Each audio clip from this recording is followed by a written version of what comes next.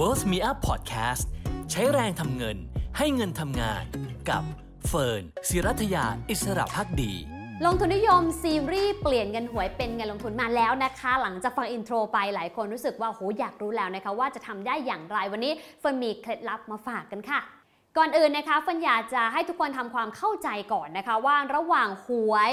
กับการลงทุนประเภทอื่นนะคะทั้งโอกาสและความเสี่ยงเหมือนหรือว่าต่างกันอย่างไรบ้างนะคะซึ่งแน่นอนค่ะว่าจริงๆแล้ว2สินทรัพย์ประเภทที่เรานำมาเปรียบเทียบกันอาจจะไม่ได้สามารถเปรียบเทียบแบบ Apple to Apple ได้นะคะแต่อย่างไรก็ตามอาจจะทำให้ใครหลายคนเปลี่ยนพฤติกรรมแล้วก็ทำให้มีเงินในกระเป๋าเพิ่มขึ้นก็เป็นได้ค่ะมาดูกันก่อนนะคะว่าหวยหรือว่าสลากกินแบ่งรัฐบาลเนี่ยนะคะเป็นอย่างไร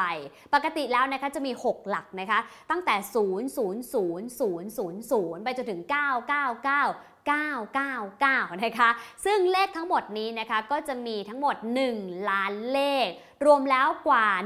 14,000 รางวัลนะคะซึ่งรางวัลจะแบ่งเป็น9ประเภทด้วยกันเดี๋ยวไปดูกันก่อนว่าโอกาสในการถูกหวยกี่เปอร์เซ็นต์กันบ้างสำหรับในแต่ละรางวัลค่ะอย่างเช่นรางวัลที่1นะคะ6ล้านบาทเนี่ยมีแค่1ในล้านเท่านั้นเองนะคะดังนั้นโอกาสถูกรางวัลก็คือ 0.0001% คือ03ตัวเลยนะคะส่วนรางวัลข้างเคียงก็มีมูลค่า 100,000 บาทนะคะมีทั้งหมด2รางวัลค่ะแต่ว่าโอกาสถูกก็ไม่เยอะนะคะแค่2ในล้านเท่านั้นเองรางวัลที่2เนี่ย 200,000 บาทมี5รางวัลค่ะโอกาสถูกมากขึ้นมาหน่อยเป็น5ในล้านรางวัลที่3 80,000 บาทนะคะโอกาสถูกก็มากขึ้นมาหน่อยเป็น1ในแสนเพราะว่ามีทั้งหมด10รางวัลส่วนรางวัลที่4นะคะ 40,000 บาทก็มี50รางวัลหรือว่า5ในแสนรางวัลที่5นะคะ 20,000 บาทมี100รางวัลนะคะ1ในหมื่นหรือว่า0.01% สำหรับโอกาสที่จะถูกรางวัลนี้โอกาสที่จะถูกมากหน่อยดูเหมือนจะเป็น3ประเภทสุดท้ายค่ะเลขหน้า3ตัวที่เฟิร์นเนี่ยมีน้องในทีมถูกไปแล้วนะคะซึ่งอันนี้ได้ 4,000 บาทนะคะมีทั้งหมด 2,000 รางวัลค่ะโอกาสถูก2ในพันนะคะหรือว่า 0.2% ส่วนเลขท้าย3ตัวก็เหมือนเลขหน้า3ตัวเป๊ะเลยนะคะคือมีโอกาสถูก2ในพันและเลขท้าย2ตัวคนมีโอกาสถูกมากหน่อยนะคะคือเงินรางวัล 2,000 บาทมี 10,000 รางวัลพูดง่ายคือมีโอกาสถูก 1% หรือ1ใน100นั่นเองค่ะพูดง่ายๆเลยนะคะรางวัลทั้งหมด 14,168 รางวัลในแต่ละงวดเนี่ยมีโอกาสถูกนะคะสำหรับทุกรางวัลมันรวมกันเลยเนี่ยแค่ประมาณ 1.4% เท่านั้นเองนะคะไม่ถึง 2% ด้วยซ้ำค่ะพูดง่ายๆโอกาสที่เราจะได้รางวัลจะเล็กจะใหญ่น้อยมากๆเลยค่ะในขณะที่โอกาสไม่ถูกเนี่ยนะคะสูงถึง 98% ดังนั้นวันนี้คนอยากถามคุณผู้ชมที่กำลังดูคลิปอยู่นิดนึงค่ะว่าคุณเป็นกลุ่มไหนนะคะระหว่างเกือบ 2% หรือว่าเป็นกลุ่มใหญ่เพื่อนเยอะ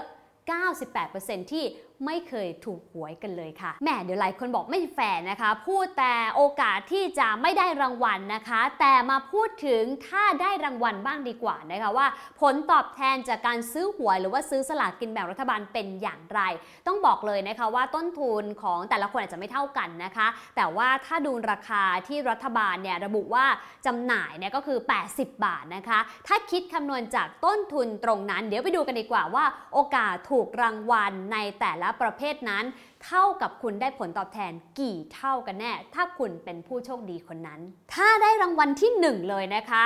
ผลตอบแทนจากการใช้เงิน80 บาทของคุณเนี่ยเท่ากับ 74,999 เท่าค่ะแหมใครก็อยากจะเป็น1ในล้านคนนั้นนะคะแต่ถ้าโชคดีน้อยหน่อยนะคะไปถูกรางวัลเลขท้าย2ตัวค่ะผลตอบแทนที่ได้ก็คือ24 เท่าเลยนะคะไม่น้อยเลยค่ะ 2,400% แต่บังเอิญค่ะถ้าเราไม่ถูกรางวัลอะไรเลยนะคะคุณผู้ชมต้องคอชั่นตรงนี้ไว้นิดหนึ่งว่าผลตอบแทนที่เราจะได้ก็คือติดลบ 100% พูดง่ายคือเงินต้นหายหมดสูญเงินทั้งหมดนั่นเองค่ะแต่หลายคนบอกแบบนี้ค่ะบอกว่าจริงๆแล้วเนี่ยเขาไม่ได้กังวลหรอกกับงวดที่เสียไปเขาก็ได้ช่วยคนพิการบ้างคนตาบอดบ้างอันนี้ไม่ว่ากันนะคะแต่ถ้าเราลองดูค่ะคุณผู้ชมว่าสมมุตินะคะเรานำหลักคณิตศาสตร์มาคำนวณก็คือความน่าจะเป็น ถ้าเราซื้อสลากกินแบ่งรัฐบาลนะคะทุกงวดติดต่อกันหลาย10 ปีเลยนะคะแล้วเราลองมาดูว่าโอกาสจะถูกแต่ละรางวัลมากน้อยแค่ไหนเช่นเราถูกรางวัลใหญ่บ้างรางวัลเล็กบ้างสลับกันไปแต่หลายงวดก็อาจจะไม่ถูกรางวัลนะคะทีนี้มาลองคำนวณตามหลักความน่าจะเป็นซึ่งเราคิดจาก2ส่วนด้วยกัน1ก็คือรางวัลที่มีกับ2คือโอกาสที่จะได้รางวัลนั้นๆนะคะทราบหรือเปล่าว่าท้ายที่สุดค่ะผลออกมาก็คือโดยเฉลี่ยแล้วนะคะก็จะยังขาดทุนประมาณ 40% หรือพูดง่ายๆคือติดลบ 40% จากเงินที่เราลงไปในหลาย10 ปีที่ซื้อทุกงวดค่ะดังนั้นนะคะถ้าใช้วิธีใกล้เคียงกันนะคะเพราะว่าผลตอบแทนจากการลงทุนในสินทรัพย์แต่ละประเภทเนี่ยก็มีทั้งกำไรในบางปีและบางปีก็ขาดทุนนะคะลองมาคำนวณกันสักหน่อยนะคะว่าสินทรัพย์แต่ละประเภทเนี่ยผลตอบแทนเฉลี่ยในอดีตที่ผ่านมาเป็นอย่างไรบ้างอย่างเช่นตลาดตราสารหนี้นะคะหรือว่าพันธบัตรรัฐบาลอายุน้อยกว่า10 ปีนะคะถ้าย้อนหลังแค่ปีเดียวเนี่ยผลตอบแทนติดลบไปกว่า 1% นะคะแต่ถ้าย้อนหลัง5 ปีผลตอบแทนเป็นบวก 1.67%ค่ะเช่นเดียวกับหุ้นไทยนะคะปีที่แล้ว performance ค่อนข้างดีนะคะผลตอบแทนเป็นบวกกว่า 11% ด้วยกันนะคะแต่ย้อนหลัง5 ปีก็อาจจะไม่ได้มากนักนะคะอยู่ที่ 4.47% ส่วนหุ้นจีนปีที่แล้วติดลบหนักไปเกือบ 15% ทีเดียวค่ะแต่ถ้าย้อนหลัง5 ปีเฉลี่ยเนี่ยนะคะผลตอบแทนก็เป็นบวก 7.5% ต่อปีหุ้นสหรัฐเองนะคะย้อนหลัง1 ปีเนี่ยบวกไป 22.29% ปีที่แล้ว performance ค่อนข้างสดใสทีเดียวนะคะแต่ย้อนหลัง5 ปีค่ะก็เฉลี่ยอยู่ที่2หลักเช่นกัน 15.42% ต่อปีขณะที่ถ้าลองดูหุ้นทั่วโลกเลยนะคะซึ่งก็แน่นอนว่าน้ำหนักหลักก็อาจจะอยู่ที่หุ้นสหรัฐนะคะผลตอบแทนในปีที่แล้วปีเดียวเนี่ยนะคะเป็นบวกกว่า 26% หรือถ้าเฉลี่ย5 ปีก็ประมาณปีละ 12.18% ค่ะสิ่งที่เราเห็นเลยนะคะจากการคำนวณนี้ก็คือผลตอบแทนเฉลี่ยจากการซื้อหวยเนี่ยนะคะเป็นลบถึง 40% แต่ผลตอบแทนจากการลงทุนในสินทรัพย์แต่ละประเภท5 ปีที่ผ่านมาก็ยังเป็นบวกนะคะแต่ขึ้นอยู่กับว่าเป็นสินทรัพย์ประเภทไหนผลตอบแทนสูงเนี่ยก็มีความเสี่ยงสูงตามไปด้วยแต่ว่าถ้าผลตอบแทนน้อยหน่อยความเสี่ยงก็ลดลงมาตามลำดับค่ะมาถึงไฮไลท์สำคัญค่ะว่าถ้าเราอยากเปลี่ยนเงินหวยเป็นเงินลงทุนทำได้อย่างไรบ้างข้อด้อยหนึ่งเลยนะคะของหวยก็คือโอกาสที่จะสูญเงินต้นมีสูงมากถึง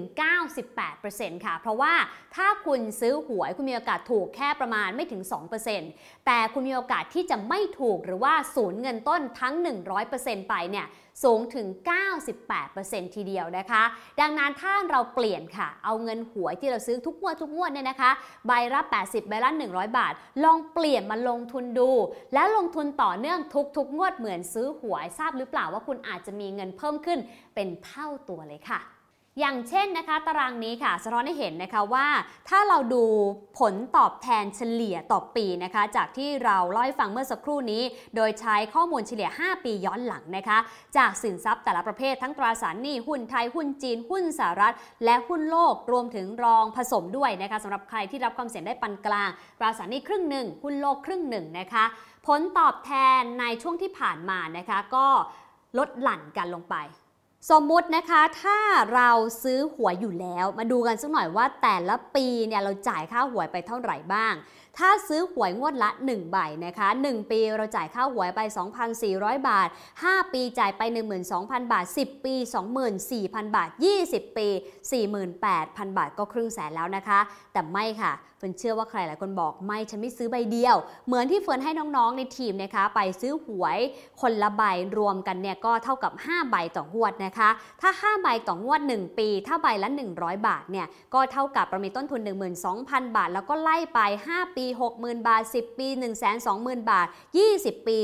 240,000 บาทลองเปลี่ยนเงินนี้มาลงทุนกันสักหน่อยค่ะให้ดูเลยนะคะสำหรับใครที่ซื้อหวยงวดละ5ใบจะได้เห็นตัวเลขกันชัดๆเลยนะคะสมมุตินะคะถ้าเราซื้อหวยต่อเนื่องมาตลอด5ปีเท่ากับเรามีต้นทุน 60,000 บาทเราเปลี่ยนค่ะถ้าเราเนี่ยไม่เอาเงินนี้ไปซื้อหวยเพราะมีโอกาสขาดทุนถึง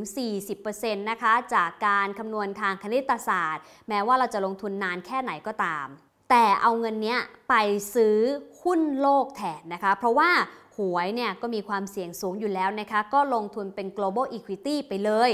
ผลตอบแทนเฉลี่ย 12.18% นะคะใน 5 ปีย้อนหลังที่ผ่านมาเราอาจจะมีเงินนะคะจาก 60,000 บาทกลายเป็น 82,000 บาททีเดียวค่ะและยิ่งท่านนานกว่านั้นนะคะ10 ปีเงิน120,000ก็จะกลายเป็นเงิน 230,000 บาทเกือบ1เท่าตัวเลยนะคะแต่ถ้านานยิ่งขึ้นค่ะเอาเงินหวยนะคะไปลงทุนนะคะงวดละ500 บาทเดือนละ 1,000 บาทต่อเนื่อง20 ปีเงินต้น 240,000 บาทแต่ท้ายที่สุดคุณจะมีเงินในกระเป๋านะคะถ้าไปลงทุนใน Global Equity อยู่ที่1 ล้านบาทค่ะ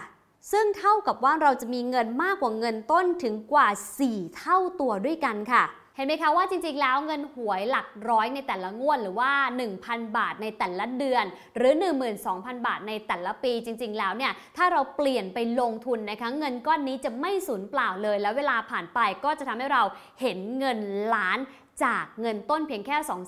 240,000 บาทได้ไม่ยากเช่นเดียวกันนะคะแต่อย่างไรก็ตามค่ะหลายคนบอกว่าไม่ให้ฉันซื้อหวยเลยเหรอไม่ให้ฉันได้ลุ้นรางวัลเลยเหรอก็ไม่ใช่ค่ะเพราะในความเป็นจริงนะคะเรายังสามารถซื้อสลากกินแบ่งซื้อลอตเตอรี่ได้นะคะแต่อาจจะลดจำนวนงวดหรือว่าลดจำนวนใบลงมาสักหน่อยค่ะเพราะสิ่งที่แตกต่างที่สุดเลยนะคะระหว่างหวยกับการลงทุนก็คือต้นทุนค่ะหวยเนี่ยถ้าเราไม่ถูกต้นทุนหายเลย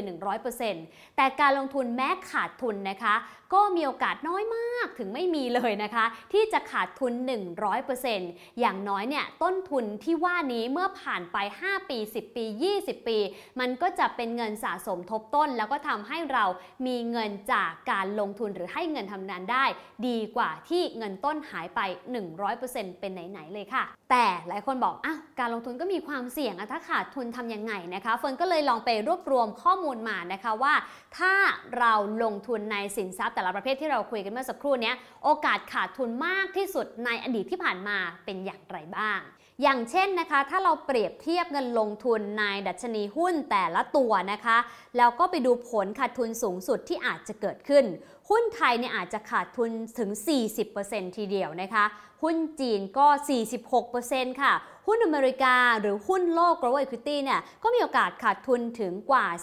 30% นะคะและถ้าสังเกตให้ดีนะคะทั้ง Set Index S&P 500 แล้วก็ MSCI All Country World Index นั้นติดลบมากสุดเมื่อขายวันที่ 23 มีนาคมนะคะซึ่งเป็นวันที่ตลาดหุ้นดิ่งทั่วโลกหลังจากมีความกังวลเกี่ยวกับโควิด -19 ที่ระบาดหนักนั่นเองนะคะดังนั้นการติดลบ 30-40% นี้ก็อาจจะดีกว่านะคะเมื่อเทียบกับเงินที่หายไปเลย 100% จากการซื้อหวยหากเราไม่ถูกหวยนั่นเองค่ะเพราะอย่าลืมนะคะว่าถ้าเราลงทุนแล้วขาดทุนซึ่งส่วนใหญ่จะเป็นช่วงวิกฤตหรือว่าช่วงที่มีความเสี่ยงความไม่แน่นอนสูงนะคะอย่างที่เราเห็นผลตอบแทนติดลบสูงส่วนใหญ่ก็เป็นช่วงโควิด -19 ในช่วงแรกๆเมื่อปี 2563 เป็นต้นแต่ถ้าเราเข้าใจสิ่งที่เราลงทุนนะคะและลงทุนได้ยาวพอนะคะเพื่อที่จะให้สถานการณ์ของธุรกิจหรือว่าเศรษฐกิจกลับมาฟื้นตัวโอกาสที่ผลตอบแทนระยะยาวจะเป็นบวกก็มีอยู่สูงทีเดียวละค่ะสรุปนะคะโอกาสได้และเสียจากการซื้อหวยและการลงทุนในหุ้นนะคะสามารถแบ่งเป็น5ประเด็นได้ดังนี้ค่ะประเด็นแรกค่ะโอกาสได้กำไรหรือว่าถูกรางวัลนะคะในกรณีซื้อหวยเนี่ยแน่ๆเลยนะคะคุณมีโอกาสถูกรางวัลเพียงแค่ 1.42% โดยประมาณเท่านั้นนะคะในขณะที่การลงทุนในหุ้น MSCI All Country World Index 10 ปีนะคะมีโอกาสได้กำไร 100% ทีเดียวพูดง่ายคืออย่างน้อยเงินต้นไม่หายนะคะถ้าลงทุนระยะยาว10 ปีขึ้นไปอีกในหนึ่งก็คือโอกาสขาดทุนเป็น0นั่นเองแต่ย้ำนะคะว่าต้องลงทุนระยะยาว10 ปีขึ้นไป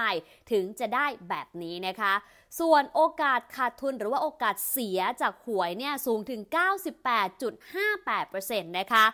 แต่ทำไมคนยังอยากซื้อหวยทุกงวดนะคะก็เพราะเขาหวังค่ะว่าถ้าวันหนึ่งเขาได้รางวัลที่1นะคะหรือว่าได้รางวัลที่สูงที่สุดเนี่ยเขาจะได้รางวัลเท่ากับ 74,999 เท่าจากเงินที่เขาลงทุนไปนะคะ และใครหลายคนก็หวังให้เราเป็น1ในล้านคนนั้นแม้โอกาสจะถูกเพียงแค่ 0.0001% ก็ตามส่วนการลงทุนในหุ้นนะคะถ้าวัดใน period 10 ปีอย่างที่บอกไปเนี่ยโอกาสที่จะได้กำไรมากที่สุดก็คือ period ที่ลงทุน10 ปีได้กำไร 1.5 เท่านะคะหรือว่า 150% นั่นเองซึ่งก็ต้องใช้เวลานะคะแล้วก็ใช้ความอดทนรวยนั่นแหละค่ะสำหรับการลงทุนในหุ้นนะคะส่วนขาดทุนมากที่สุดล่ะสำหรับการลงทุน2ประเภทเป็นอย่างไรหวยเองนะคะถ้าซื้อหวยแล้วไม่ถูกเลยนะคะเท่ากับคุณโดนกินเงินต้นไป 100% ดังนั้นขาดทุนมากที่สุดก็คือ 100% นั่นเองนะคะแล้วก็มีโอกาสที่จะขาดทุนเนี่ยสูงถึง 98% อย่างที่บอกไปข้างต้นด้วยในขณะที่การลงทุนในหุ้นนะคะ MSCI All Country World Index นั้นขาดทุนมากที่สุดเนี่ยก็คือ 33.9% ก็คือลงทุนในช่วง period COVID-19นั่นเองนะคะสรุปแล้วผลตอบแทนเฉลี่ยล่ะเป็นอย่างไรเพราะว่าเราอาจจะไม่ได้เป็น1ในล้านไม่ได้อาจได้กำไรสูงที่สุดจากการลงทุนนะคะแต่ถ้าดูค่าเฉลี่ยกลางๆจะเป็นแบบไหน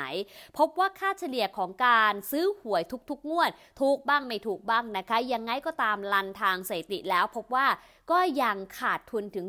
40% ค่ะตรงกันข้ามกับหุ้นนะคะที่มีกำไร 12% ต่อปีโดยเฉลี่ยนะคะนี่คือภาพรวมที่นำมาให้คุณผู้ชมได้เห็นภาพชัดขึ้นว่าหวยหรือหุ้นโอกาสได้หรือเสียเป็นอย่างไร